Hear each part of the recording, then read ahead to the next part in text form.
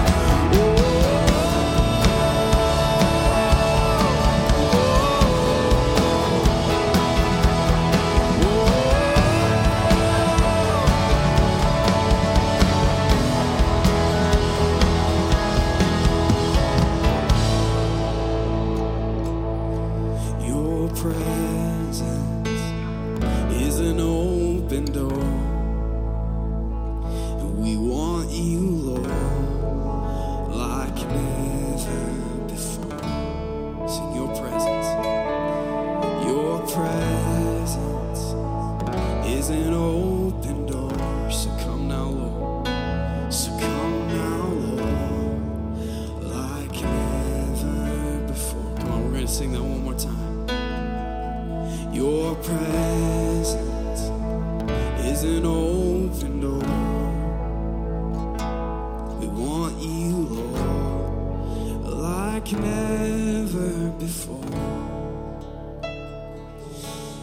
Your presence is an open door. So come now, Lord.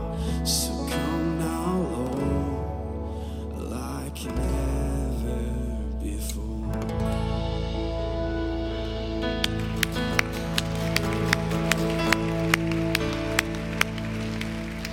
What a great way to open up the day, and it really is that the heartbeat of that song is that when we pursue God, the best is yet to come. Extraordinary things are able to happen. And so you actually all can take a seat.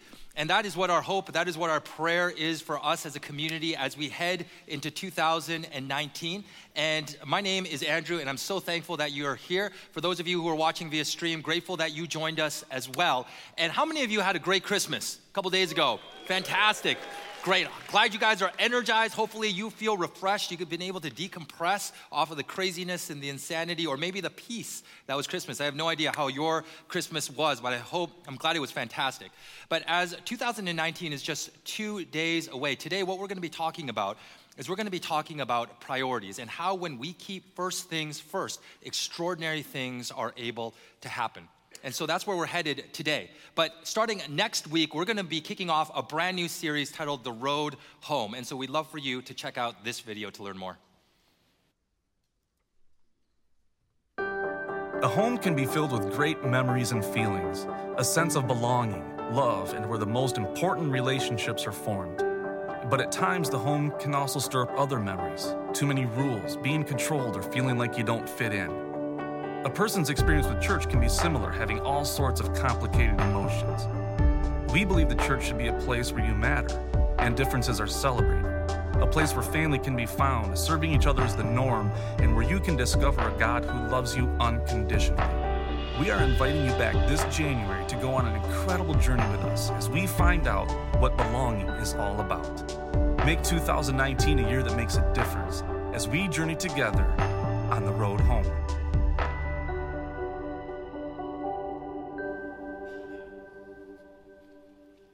And so starting next week, we're going to be beginning a conversation as to what would the church look like if everyone could call it home, if everyone could belong, not just some people, but everyone. What would the church look like, or what would it have to look like? And so that's what we're going to be starting next week. And so we'd love for you not only to come, but also invite somebody to come alongside of you and with you as well. Also, on January 18th, I want to let you know about a date night that's going to be happening. And something that I know about marriage is that everyone who enters into marriage, every single person enters into it with expectations. But oftentimes, our experience doesn't necessarily match those expectations, and there ends up being a gap between the two. And so on this date night, what we're going to do is we're going to provide people with tools and provide all of us with tools as to how we can minimize and close that gap. And we're going to be hearing from Dave and Ann Wilson, who are two of our co-founders here at Kensington, and they always present powerful truths in a very relevant as well as a funny manner. And there's going to be dessert and dancing as well. And so we'd love for you to come on the evening of January 18th. And to learn more, all you have to do is go to our website, or you can go to our app as well. Also, the following weekend on January 26th and 27th, we're going to be having baptisms at all of our services. And if you've never experienced a baptism service, we want to invite you to come back for that because it is powerful. And what baptism is there's nothing magical that happens in the water, but baptism is an external symbol of an internal reality. Just like a wedding ring, when we get married, is an external symbol of the fact that we have made a lifelong commitment to this other person. What baptism is, it's an external symbol of going in and out of the water. It's an external symbol that we have made a commitment to follow Jesus for the rest of our lives. And so if you want to find out more, or if you want to literally take the plunge, all you have to do, you can sign up and find out more on our app, or you can go to our website, kensingtonchurch.org/baptism. And so on that note, let's all stand up, say hello to somebody next to us, ask them if they've made a New Year's resolution this year.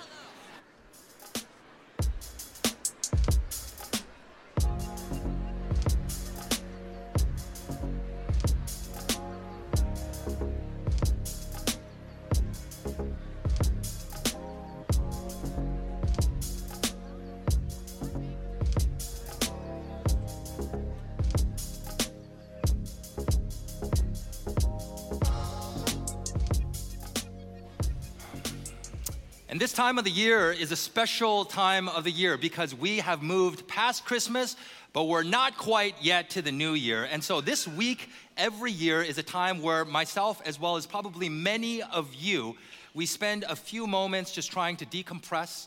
And it tends to be a little bit quieter, so with many of us, we spend a few moments looking back and reflecting on everything that has happened in the past year. We think about the great things that have happened, some of the difficult things that have happened, and probably many of the things in between.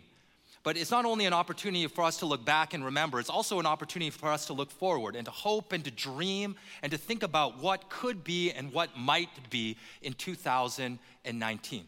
And something that I know, and of course, none of us know exactly what's going to happen in the coming year, but something that I know about every single one of us here, as well as all of you who are watching on stream, is that we want 2019 to be an incredible year, right? None of us go into 2019 going, I want it to be the most painful and miserable year ever. Nobody thinks that. And so that's how we want the new year to be. And so today we're going to be talking about what every single one of us can do so that we can experience greater joy, greater fulfillment, and greater satisfaction in the new year. And as we were thinking about today, and as we were talking about this day a couple of weeks ago, we heard a song from our very own Maggie Youngs. And Maggie is here. Can we give her a huge hand? Awesome. And so Maggie was an intern with us last year, and we heard one of her songs that she wrote this past semester while she was at college. And when we heard it, we thought it fit perfectly with where we're headed in the day. And so Maggie is going to sing this song for us, and as she does, let's take it in. Let's listen to the lyrics and just really allow it to speak to you.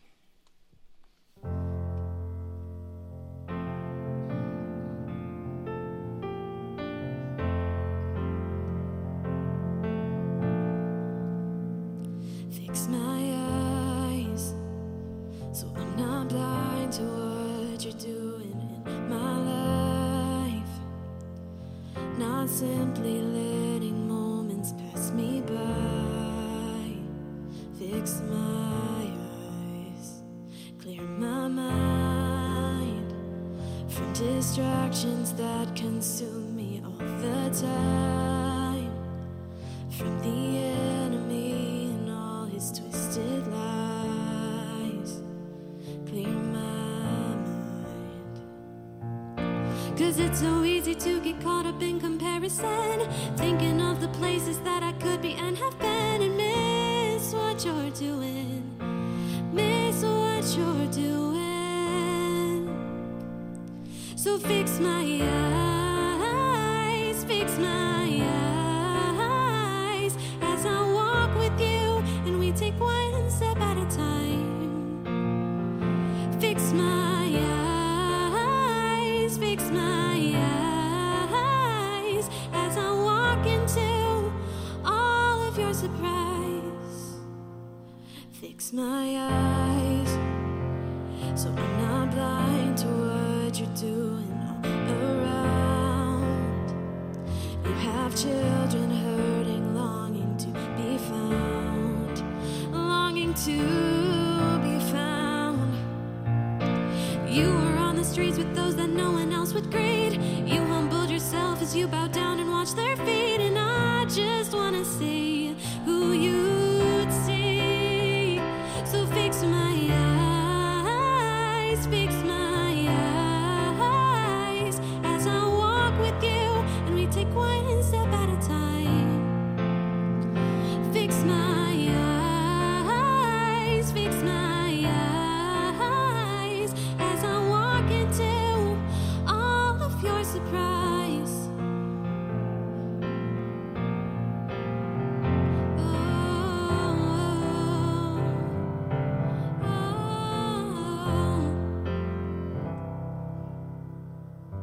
'Cause there is none more important than you. And when I turn away, you always pursue. So help me see what you see and move where you move. I'm coming back to you. I'm coming back to you. 'Cause there is none more important than you. And when I turn away, you always pursue. So help me see what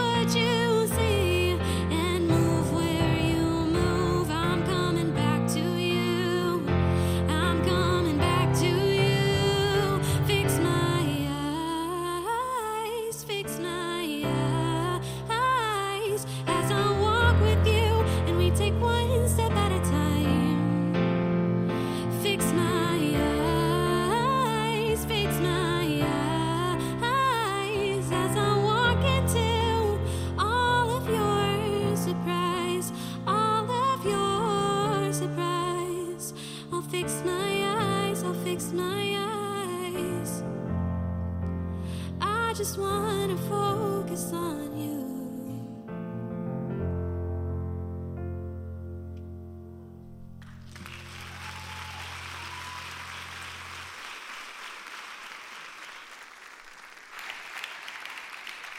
Such a great song. And as I was thinking, as listening to that song while I was standing over there, it just reminded me that in my life and probably in every single one of our lives, there are so many things that distract us from Jesus, that cause us, that tempt us to look in all of these different directions. And as we heard in the song, when that happens, we lose sight of what Jesus is trying to do, not only in our lives and through our lives, but also around us as well. And so that reminder, I thought, was a perfect reminder for us to fix our eyes on Jesus and to keep first things first, especially as we're heading into a new year, and we're only 2 days away from 2019. And I don't know how your year has been, but it seems like 2018 for me just went by like that. And it just went by, and I felt like I was just saying, hey, happy 2018, and now we're saying, I'm getting ready at least to say happy 2019. And every single year, right about this time of the year, there are a lot of people in this country who are making New Year's resolutions. And so just by a quick show of hands, how many of you are planning to make a New Year's resolution? Just put your hand up really, really high. Awesome, so quite a few of you. And I was thinking this past week about, and there's somebody right here, you're gonna make a New Year's resolution, or he's sleeping. And that works as well. And that's fantastic. I've been known to have that effect on people. But this past week, I was thinking about some of the funniest New Year's resolutions that I've come across in recent years. And I remember several years ago, one guy tweeted out that his New Year's resolution was to love himself just like Kanye loves himself. And when I read that, I was thinking, that's a lot of self-love. I don't know if you can actually make it there, but hey, you know what, you can always try. I also remember several years ago, I was at a New Year's party, and I was talking to a stay-at-home dad who had several young children at home. And he told me that his New Year's resolution, very lofty goal, and you understand this if you have had young children or if you have young children, but he told me that his New Year's resolution was to try to go to the bathroom by himself. Just once, he said, because you try to lock that door and somehow they still make it in. I don't understand. They have a key or something like that. But that was his goal. I also read one New Year's resolution from a 7-year-old boy this past week, and he said that his New Year's resolution was to try to stop picking his nose. But he also recognized, he also said, I know it's gonna be really hard to do. I know it's just gonna be really hard to do. And that's because he understood that, you know what? Habits die hard. Habits are hard to break. And according to the Washington Post, 40% of Americans make New Year's resolutions. But you know what the tragic part is? The success rate is only 8%, which means that 92% of people in this country who make a New Year's resolution, they fail to achieve their goal, which is really sad. But still, we still make New Year's resolutions every single year because we view this time as an opportunity to make needed and necessary changes in our lives, to try to reprioritize our lives and to really try to put first things first. To stop neglecting our physical and emotional health, to stop neglecting our relational, our spiritual health, and try to make these things a greater priority. And for every single one of us here in this room, we understand the importance of priorities. And I remember in Stephen Covey's best-selling book, 7 Habits of Highly Effective People, he cited an essay that was written by a man named E.M. Gray. And Gray spent a huge portion of his life trying to figure out the one common denominator that was shared by all successful people. And after a lot of research, after devoting a ton of time into his work, he found that the one common denominator shared by all successful people wasn't good luck, it wasn't great relationships, it wasn't even hard work, if you can believe it. Although all of these things were important. But what the one common denominator was having their priorities in order, keeping first things first. And the reason our priorities are important is because for every single one of us here, as well as all of you who are watching via stream, is that we all have a finite amount of time, energy, and other resources. And how we choose to use these resources is largely based on our priorities. And so in the scripture passage that we're gonna be looking at this morning, what we're going to see is we're gonna see the importance of priorities. And we're gonna see that for the people of God at this time in their history, their priorities were completely messed up. And so what God did was that God sent a prophet named Haggai to them. And a prophet is someone who communicates God's message to his people. You can sort of think of a prophet as the mouthpiece of God. And God sent this prophet named Haggai to them in hopes that they would reorder their priorities. And so as we jump into the passage today, let's spend a few moments in prayer. So if you would bow your heads with me, let's pray. God, we thank you, Lord, as we're about to embark on a new year, and we can imagine and we dream and we hope that it has extraordinary things in store for us, God. And so we pray, Lord, as we're talking about priorities today, that we would have our priorities in order, that we would truly put first things first, because when we do, God, and when you are at the center of our lives, we are able to experience great things as well, God. And so show us how to do that. And we thank you for your care. We thank you for your love for us. Thank you also for everything that has happened in this past year, the good, the bad, the difficult, God, and everything in between, because we recognize that you use everything, Lord. And even out of the difficult things that you are able to create something beautiful. So we thank you for that, and we pray these things in your Son's name. Amen. And so God sent this prophet named Haggai to his people. And Haggai was somebody who lived way back in the 6th century BC. And what was happening in the nation of Israel at this time was that for centuries, God had said to his people, I want you to stop putting all of these other things at the center of your life. And I want you to put me once again at the very center. I want you to make me the greatest priority. And he said this to them over and over and over again. But you know what? They just didn't get the message. And so finally, what God did was that he used the Babylonians, who were the world power at the time, to come and to give them a wake-up call. And so in 587 BC, the Babylonians conquered Jerusalem, and they basically destroyed everything. And they took all the Jews and they took them 900 miles away into exile in Babylon. But then it was only 48 years later that the Babylonians themselves were conquered by the Persians. And the Persian king at the time was a guy by the name of Cyrus. And he looked at his newly conquered land and he saw that there were all of these Jews who were living there.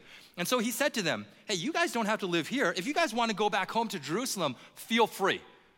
And so 50,000 of them actually took him up on his offer and they went back, but a lot of them actually stayed. Because if you can imagine, that was now home to them. They had been there for 48 years. Children had been born there. People had been married there. This was the land that they were familiar with. And so a lot of them stayed, but 50,000 went back. And the 50,000 who went back, they had a lot of work in front of them. Because when they got back to Jerusalem, they had to rebuild the city walls, which were the primary line of defense. They also had to rebuild their homes. And they would also have to rebuild the temple of God, which was one of the most important things that they had to do. And so when they got back, they got to work right away rebuilding the temple. But then they hit a speed bump, because there were also these people who were living in that region called Samaritans. And Samaritans, as well as Jews, throughout their history had had a very tense relationship. And the Samaritans didn't want to see the Jews rebuild this temple. And so they threatened them, and they even sent people to Persia to lobby against them building the temple. And so the Jews became afraid, and they stopped building. And for the next 15 years, they didn't touch the temple. They did a lot of other things. They rebuilt their own homes, they raised their families, but they didn't do anything when it came to the temple. And so God sent Haggai to them in hopes that he would get them back on track. And so in the Old Testament book of Haggai, this is what it says in the very first verse. It says that in the 2nd year of King Darius, and King Darius was the Persian king who succeeded or who came after King Cyrus. And it says that in King Darius' 2nd year, on the 1st day of the 6th month. And I love that the scriptures include this information because it tells us that this event that we're about to hear about, it wasn't a fairy tale. It wasn't a made-up story. It's not a made-up story, but rather it actually occurred in human history. And based upon this information, we know that this event happened on August 29th, 520 BC. And on this day, this is what God said to his people. He said, these people say, this is God speaking through his prophet Haggai to his people. He said, these people say, the time has not yet come to rebuild the Lord's house. And when you look at the scriptures, how God usually refers to his people, the Jews, at least in the Old Testament, is he refers to them as my people.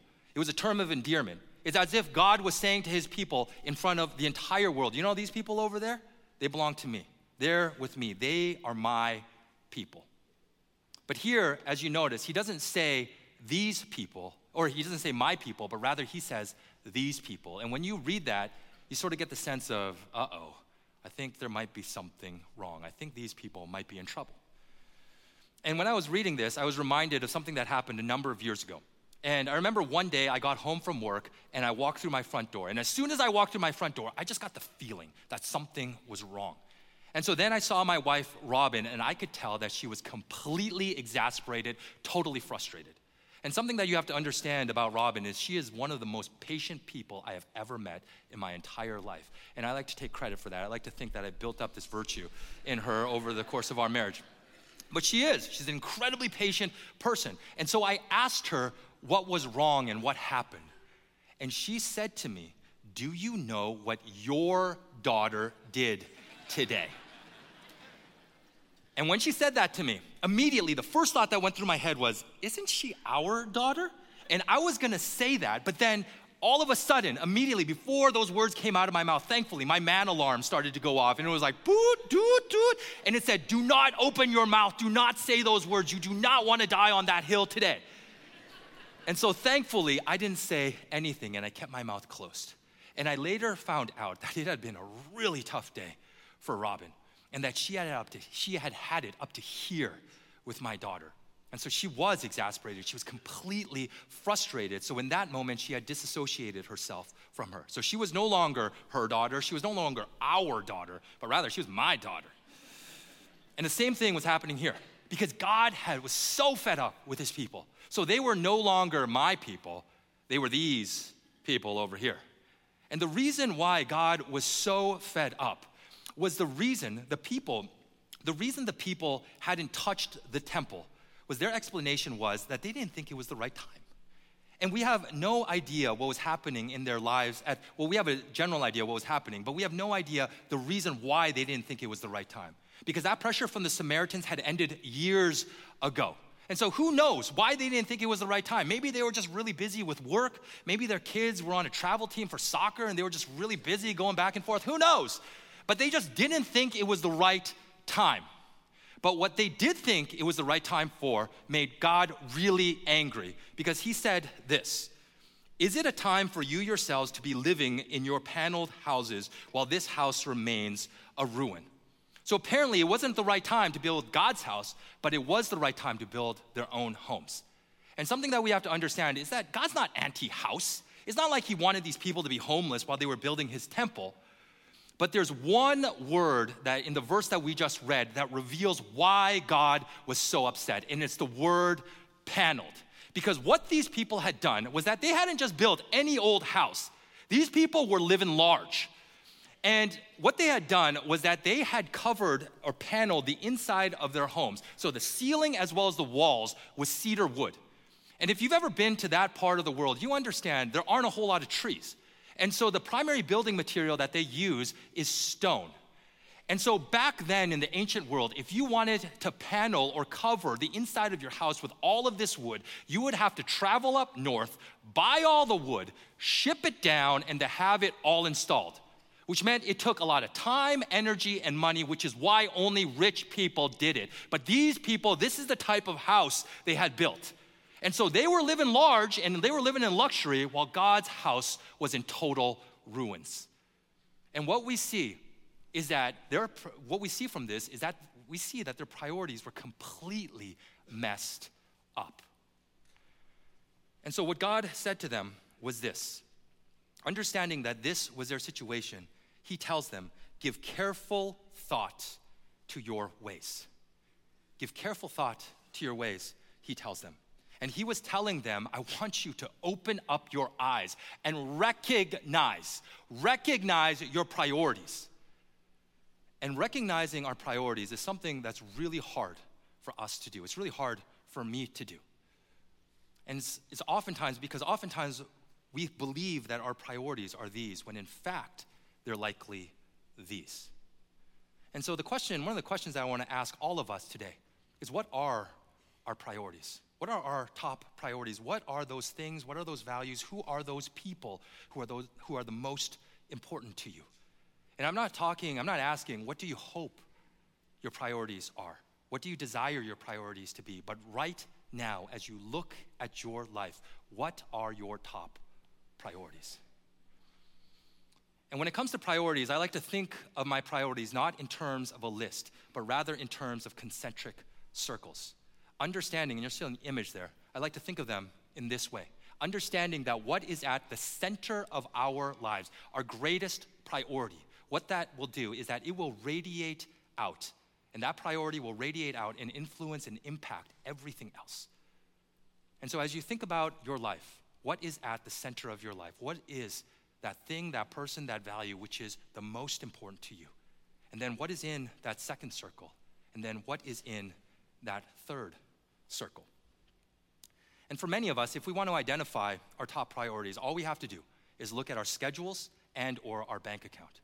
Because money and time are two of our most valuable resources, and how we choose to use those resources is often dictated by our priorities. And so what are the priorities in your life? What are those two or three that are the most important to you? And through his prophet Isaiah, God was trying to get his people to recognize theirs. And so God, knowing that their priorities were messed up, what he said to his people was this. He said to them, hey, let's see how life has been going for you since you've decided to live in this way, since you've decided to have these priorities. And so this is what he says to them. You've planted much, but harvested little. You eat, but never have enough. You drink, but never have your fill. You put on clothes, but are not warm. You earn wages only to put them in a purse with holes in it. Ever have a day, ever have a week where things just didn't go according to plan? And that you did this and you thought the outcome would be this, but it ended up being something completely different. Maybe you studied you had that huge exam and you studied and you studied and studied, and so you took it and you thought you crushed it, but then you later learned that you ended up failing it. Maybe you were working at that job and you thought, oh my goodness, this is exactly the job for me, and I am doing such a great job, and then your boss told you, I'm sorry, I'm gonna have to let you go.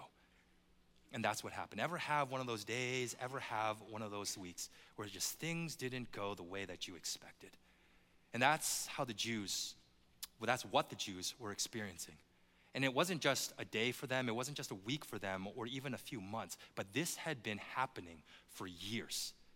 And something that we have to understand is that for the Jewish people, they were largely farmers. And so they understood farming. And one of the things that had happened is that they had planted all of this seed, and they expected, because they were experienced farmers, that when I plant this much seed, I'm gonna get this much of a harvest. But yet it ended up being a fraction of that. They would eat and eat and eat, and yet they would still be hungry. They would drink all of this water, they would drink and drink and drink, and yet still be thirsty. And they were wondering, what in the world is happening? This doesn't make sense. And then God explained what was happening. He said, you expected much, but see, it turned out to be little. What you brought home, I blew away. Why, declares the Lord Almighty? Because of my house, which remains a ruin, while each of you is busy with your own house. Therefore, because of you, the heavens have withheld their dew, and the earth its crops. I called for a drought on the fields and the mountains, on the grain, the new wine, the olive oil, and everything else the ground produces, on people and livestock, and on all the labor of your lands. And so God used these circumstances, he used these events in hopes that his people would wake up and realize that there was a better way to live. That in having these priorities, what the outcome wasn't the life that they wanted, but rather they were going down a trail where they wouldn't experience everything that life had to offer. And so what God was telling them was to stop putting all of these things at the center of their lives and to put him in his rightful place, right in the middle as their greatest priority. And God did this, and he also does this to us because he understands that when he is priority number one in our lives, we are able to experience more of what this life has to offer. And that's what he wants for us. Because he understands that when we're chasing after all of this other stuff, when we're chasing after our own success, our own comfort, our own fulfillment, our own satisfaction, our own happiness, then we'll only live a shadow of the life that he has created us to live. But when he is in the middle of our lives and he is the greatest priority in our lives, he understands that we will experience not a fleeting joy and hope, but one that is lasting. that we'll experience true satisfaction and true fulfillment, and that's what he wants for us. And Jesus also says this in the Gospel of Matthew, and that he tells us, but seek first his kingdom, meaning God's kingdom, and God's righteousness. Make God your greatest priority, because when you do, what the outcome will be is that all these things, everything else in life, what you'll eat, where you'll sleep, what you'll wear, all of that stuff, you don't have to worry about all of that, because all of these things will be given to you as well. It's a powerful, powerful promise, he says. And so now that the people had recognized that their priorities were messed up, and they realized that this wasn't the best way to live, what God told them and what he said to them is that if you want to live the life that I have created you to live, this is how you can do that. And he showed them a way back to him. And he says, this is what I want you to do. Go up into the mountain and bring down timber and build my house so that I may take pleasure in it and be honored, says the Lord. So God was telling his people, you know that place up north that you got all that wood to panel your houses in? I want you to go back there. Buy more wood, bring it back. But this time, don't use it to build your own house. Use it to build mine. And in doing this, he was showing them how they could make him the greatest priority in their lives. He was showing them how they could stop walking away from them. Stop, turn 180 degrees, and start moving towards them. He was showing them basically how to repent. And repentance, maybe when some of you hear that word, it brings up negative images in your mind. You may think of a guy standing on a street corner with a megaphone saying something like, repent or you're going to go to hell, screaming that out. Maybe some of you might think of somebody like me standing on a stage like this, yelling out, repent, repent, repent, in a very judgmental manner. And so when you hear that word, you may think of negative things. A negative feeling may sort of come over you. But the word repentance, when you look at it in the scriptures, is not a negative word, but it's actually a beautiful word. And what it means is that in some area of our lives, when we're walking away from God, what it means is to stop, turn 180 degrees, and start walking towards him in that area of our lives. And when we are walking towards God, what ultimately ends up happening in our lives is that we are able to experience greater beauty, and we are able to experience his goodness, we're able to experience more of God's love and life. Because God is the author, he's the creator, he's the giver of all things. And so when all of these beautiful things, which means that when we're moving closer and closer to him, guess what? We're gonna experience more of this in our lives. That's what repentance is. It's a beautiful thing. And God was showing his people, because they had been walking away from him for so long, this is how you can turn around and you can walk towards me and experience more of this life that I've created you to live. This is how you can put me at the center of your life. He was showing them a way back. And you know what the incredible thing about these people were? What they did was, they actually listened. They said yes. Because if you look at the Old Testament, God would warn his people over and over again by sending prophet after prophet to his people saying, hey, you know what? Stop what you're doing. Turn around, come back to me. But so often, they wouldn't listen. And sometimes the message that God would speak through his prophets, it would make his people so angry that they would even try to get rid of these prophets. Oftentimes that happened. But to these people's credit, they didn't do that. But 23 days after Haggai communicated God's message to them, they started working again on the temple. They dropped everything else and they started working. And 4 years later, they finished. Extraordinary. And they came back to God. And extraordinary things happened in their lives. But something else that's extraordinary that has happened this past year has been so many of you who have given so generously this past year. And because you have given so generously, this community, us, we have been able to have a big impact, not only here locally, but also globally as well. And so for the last time in 2019, we're actually going to be receiving our offering. And so ushers, I want to invite you to come down to receive our offering for today. And please know that if you choose to give today, that money will be going towards making an impact, not only here in this local area, by providing, one of the things that it's able to provide is an extraordinary arts and music program to students in under-resourced schools right in our area, right in the surrounding towns. But at the same time, that money is able to go and have an impact all around the world. combating human trafficking in Nepal. It goes to the Dominican Republic and providing an amazing sports camp to the children there. It goes to Kenya, Haiti, Cuba, all around the world. And so please know that when you give, that is what is happening with that money. And I think you saw in this slide, 2 of the easiest ways to give is by putting something in the bag, or you can also text, and that takes less than 10 seconds. But thank you so much for choosing to give and to doing that and really catching the vision of what God is doing really here and through our community. But going back to the passage, what we see is that when our top priority is something other than God, our lives are a shadow of what they could be. But when we place God as our number one priority, we are able to live more of the life that He has created us to live. We're able to experience more of His beauty, more of His goodness and kindness in our life. And maybe for some of you here, you're sitting there and you're thinking, you know what? I recognize that God isn't the greatest priority in my life. He's not at the center of my life, and I know that.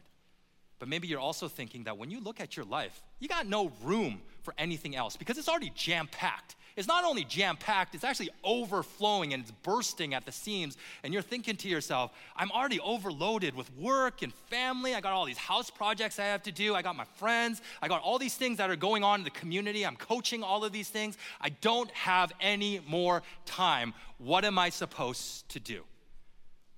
And a couple of months ago, I was struggling with something very, very similar. And so I was reminded of an illustration that provided me with a lot of clarity.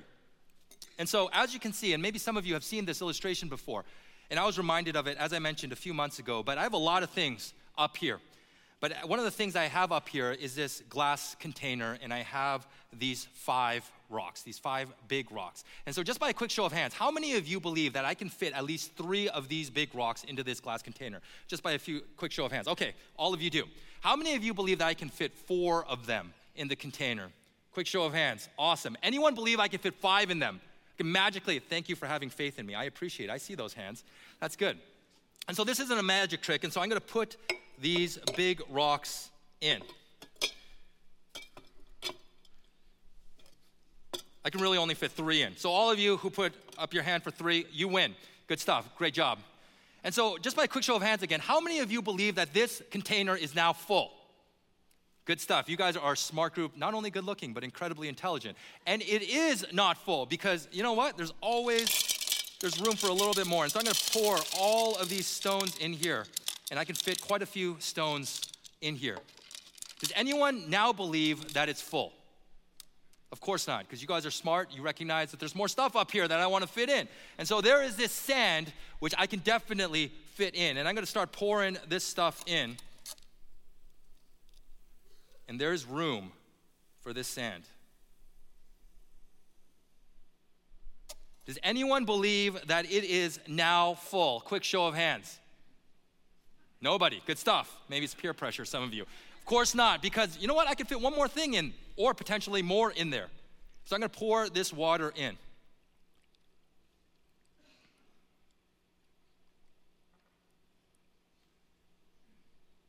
Does anyone now believe that it is full? Anyone? A few of you. Let me tell you, it is full. I'm not going to put anything. I could pump some air into it, I'm sure, but I'm not going to do anything else. And I remember the very first time that I saw this illustration, it was on YouTube. And a teacher was showing his class this illustration. And so he did this exactly like I did it right this minute. And he then asked his class, what is the takeaway? What is the lesson that I want you to learn from this? And there was somebody in the very first row, sort of like you, and he immediately put up his hand and he said, hey, you know what? The takeaway of this lesson is that there's always more room in our lives. And so if we try harder and harder and harder, we can fit one more thing in. And what this teacher said was sort of surprising in that he said, no, that's absolutely incorrect. That is not what I want you to learn. It's actually the opposite of what I want you to learn. And what he said was this: the object lesson of this is that unless we put the big rocks into our life first, there is no way that we're going to be able to fit them in later on. And probably for many of us, we've tried. We've tried to jam those big rocks in later. And for every single one of us here, as well as everyone watching via stream, our lives are jam-packed. And every single day, there are so many things that are vying, that demand our time, our attention, and our energy. And so our schedules get quickly filled up. And then we look around and we think, I have no time. But yet, you know what? This is so important, and this is so important, and this is so important. And so then, after our life is full, fill this up a little bit more. After our life is full, we then say, oh, you know what? I need that time for God. But we try to fit that in, and we can't because it's already jam-packed. And we say, oh, you know what? I didn't spend any time with my kids in a while. And so I need to try to fit that in. And we feel like we can't because we have no room. It's already full. We look at our marriage, and our marriage is not doing well. And we say, you know what? I need a date night with my spouse. And we try to fit that in, and there's no room. And so what this illustration tells us is that unless we put the big rocks into our life first, there's no chance that we're going to fit them in later. And so the question that I want to ask us today, similar to the one that I asked you before, are what are the big rocks in your life? What are the most important things in your life? What are the top priorities in your life? Because we all have them. What is it for you? And unless we choose to put them in at the beginning, there's just no chance they're going to fit in later. And something that every single one of us, or probably most of us, can do, because if your life is anything like mine, your life is dictated by your schedule. Because your schedule tells you where to go, who to meet with, how long you need to meet with that person, what to do. And so a great way that if we want to actually put God at the center of our lives, something that every single one of us here can do is that before we fill our schedule, our calendars up with anything else, before we put that important meeting at work in, before we put that time at the gym in, before we put family, even family time in, what if we want God to be the biggest rock in our life, before we put anything else in, we put that time with God in first? What if we did that? Because you know what? You and I know, because we've done this and I've done this, is that once that calendar fills up, there's just simply no room for those big rocks. And so what are the big rocks in your life? And what would it look like for you? And what would it look like for us to fit them in before anything else? And what we've been talking about today, about recognizing our priorities, about realizing when our priorities are off, that is not the best way to live, and also repenting and choosing, rather than to move away from God, stopping, turning 180 degrees and starting to move towards Him. All of these things I've experienced in my life this past year. And this past week, as I was reflecting on 2018 for me has been an extraordinary year. It has been so transformational. And I never realized that this is what God would do in my life this year. Because God has just radically transformed. One of the areas that He's transformed is the life of my family. Because if I'm going to be honest with you, and I shared this a couple of weeks ago, because if I'm going to be honest with you, for many years, when I looked at my kids, I viewed them not as a joy, not necessarily even as a gift, but I viewed them as a nuisance sometimes, even as an impediment sometimes, for me advancing in my career, for me doing the things that I wanted to do, whether it's traveling, whether it's going out, whatever it was. That's how I largely viewed my kids. And because this was my mindset, because this was my attitude, of course it came out. Of course it impacted them in the way that I treated them, in the way that I got frustrated and quickly would lose my temper. But this past August, my family and I, we went on vacation. And on that vacation, God massively, in a huge way, He shifted my paradigm. And He helped me to recognize that my priorities were completely messed up. And if you were to ask me before that vacation what my top priorities were, I would have sort of given you the Christian cliche answer. And I would have told you, hey, my top priority, my very top priority, what's at the center of my life is God, then followed by my family, and then followed by work. That's what I would have said to you. But what God showed me during that time, during that vacation in August, was a total lie. Because what was at the center of my life was not God, it wasn't my family, but rather it was me. And for so many years, what I had been pursuing, what I had been chasing after, what my greatest priority was me trying to get my own happiness, my own success, my own satisfaction, my own fulfillment, my own comfort. That was the most important thing to me. And when I recognized that was what my priority was, I also realized it made me really miserable. And not only it made me miserable, but as I mentioned, that what is at the center of our lives, it will radiate out and impact everything and everyone else. And so I realized that it wasn't only making me miserable, but it was also making the people closest to me miserable. My relationship with my kids wasn't great, especially my relationship with my son. My marriage wasn't doing well. And so one of the things that God said, hey, this is the way that you can come back. This is the way that you can experience change in your life, is that you need to make me the center of your life. And so when I got back from that vacation, I started spending time with God consistently because that wasn't happening. And I found out that after I dropped my kids off at the bus stop to when I had to leave for work, I had this 15 to 20 minute window. And so consistently, I started spending time with God, and that time has completely changed my life. Not only me, but the relationships that I have, especially with my family. It's completely changed the way that I interact with them, the way that I love them, the way that I see them. And I was talking to my wife yesterday about this, and something that she said to me was that she said to me, since August, I haven't been spending more time with them. I haven't been spending more time with my wife or more time with my kids, but what she said to me was that the quality of the time that you spend with us is completely different. The nature of the time is completely different. And even my 7-year-old understands this. And she understands, you know what, Dad's different. For some reason, since August, Dad is different. His mindset is different. His attitude is different. And so what we're talking about today, I'm not just simply telling you this will result in all of us experiencing change in our lives. I am saying that this is what I've experienced in 2018. And that when we recognize our priorities, when we realize when they're off, it's not the best way to live. And when God shows us, hey, this is the way that we can repent, we can turn around and come back to him, that we will experience greater joy, greater fulfillment, greater life.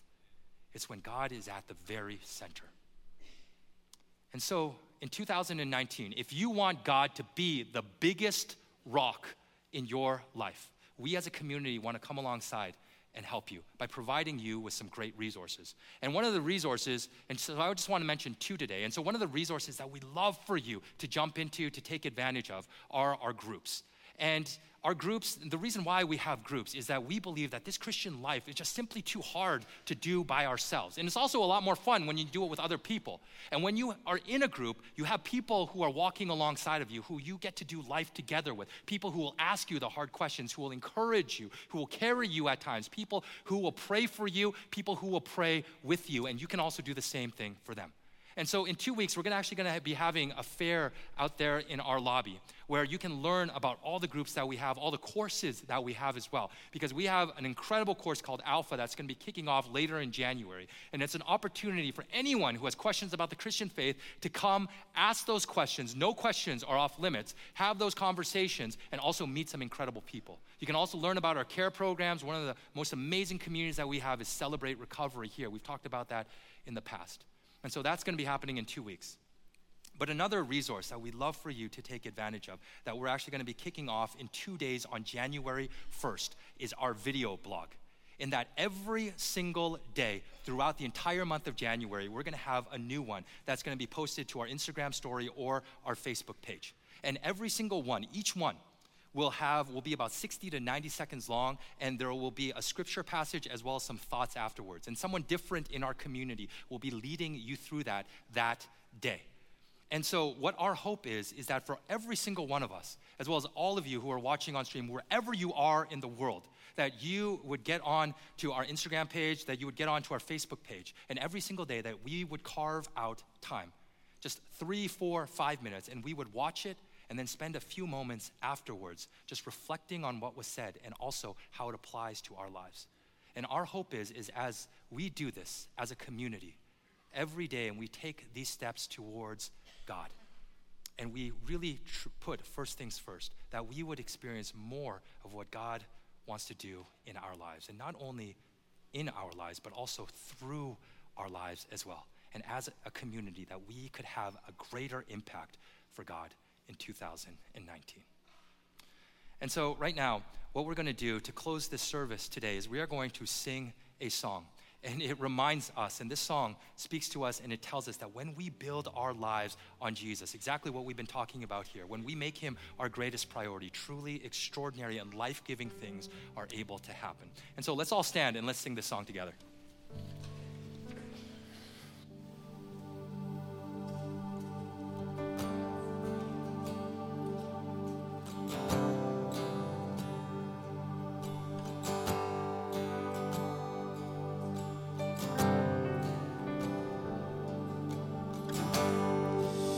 Worthy of every song we could ever sing, worthy of all the praise we could ever bring, and worthy of every breath we could ever breathe. We live for you, we live for you, Jesus. And Jesus, the name above every other name. And Jesus, the only one who could ever save. And he's worthy of every breath we could ever breathe. We live for you. Oh, we live for you. Sing holy, singing holy. There is no one like you.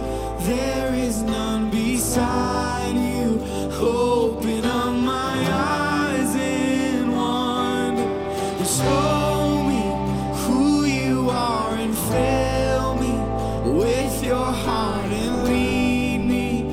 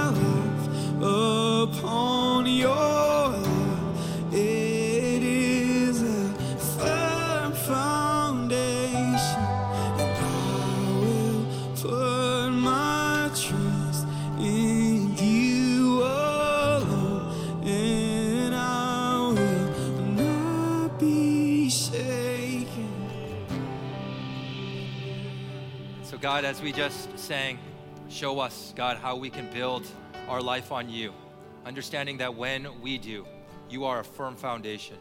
Show us how we can place our trust in you in a greater way, understanding that when we do, as we just sang, that we will not be shaken. God, that is a powerful, powerful truth. And so as we head into 2019, God, show us how to do these things. Show us how to make you the greatest priority in our lives, to make you the center of our lives, understanding that when we do, God, that we don't have to worry about anything else, that you will take care of everything else. And who you are, the beauty, the goodness, the love that radiates from you will not only transform our lives, but also transform the lives of those around us. So show us how to do that, Lord. So we thank you for your care for us, for your love for us. God, thank you for 2018. And we pray all these things in your son's name. Amen. Amen. So we want to invite you to come back next week for a brand new series, The Road Home. Also, if anyone would like to receive prayer, our prayer team will be up front. Thanks so much, everyone. Have a great rest of 2018. Happy New Year, early New Year.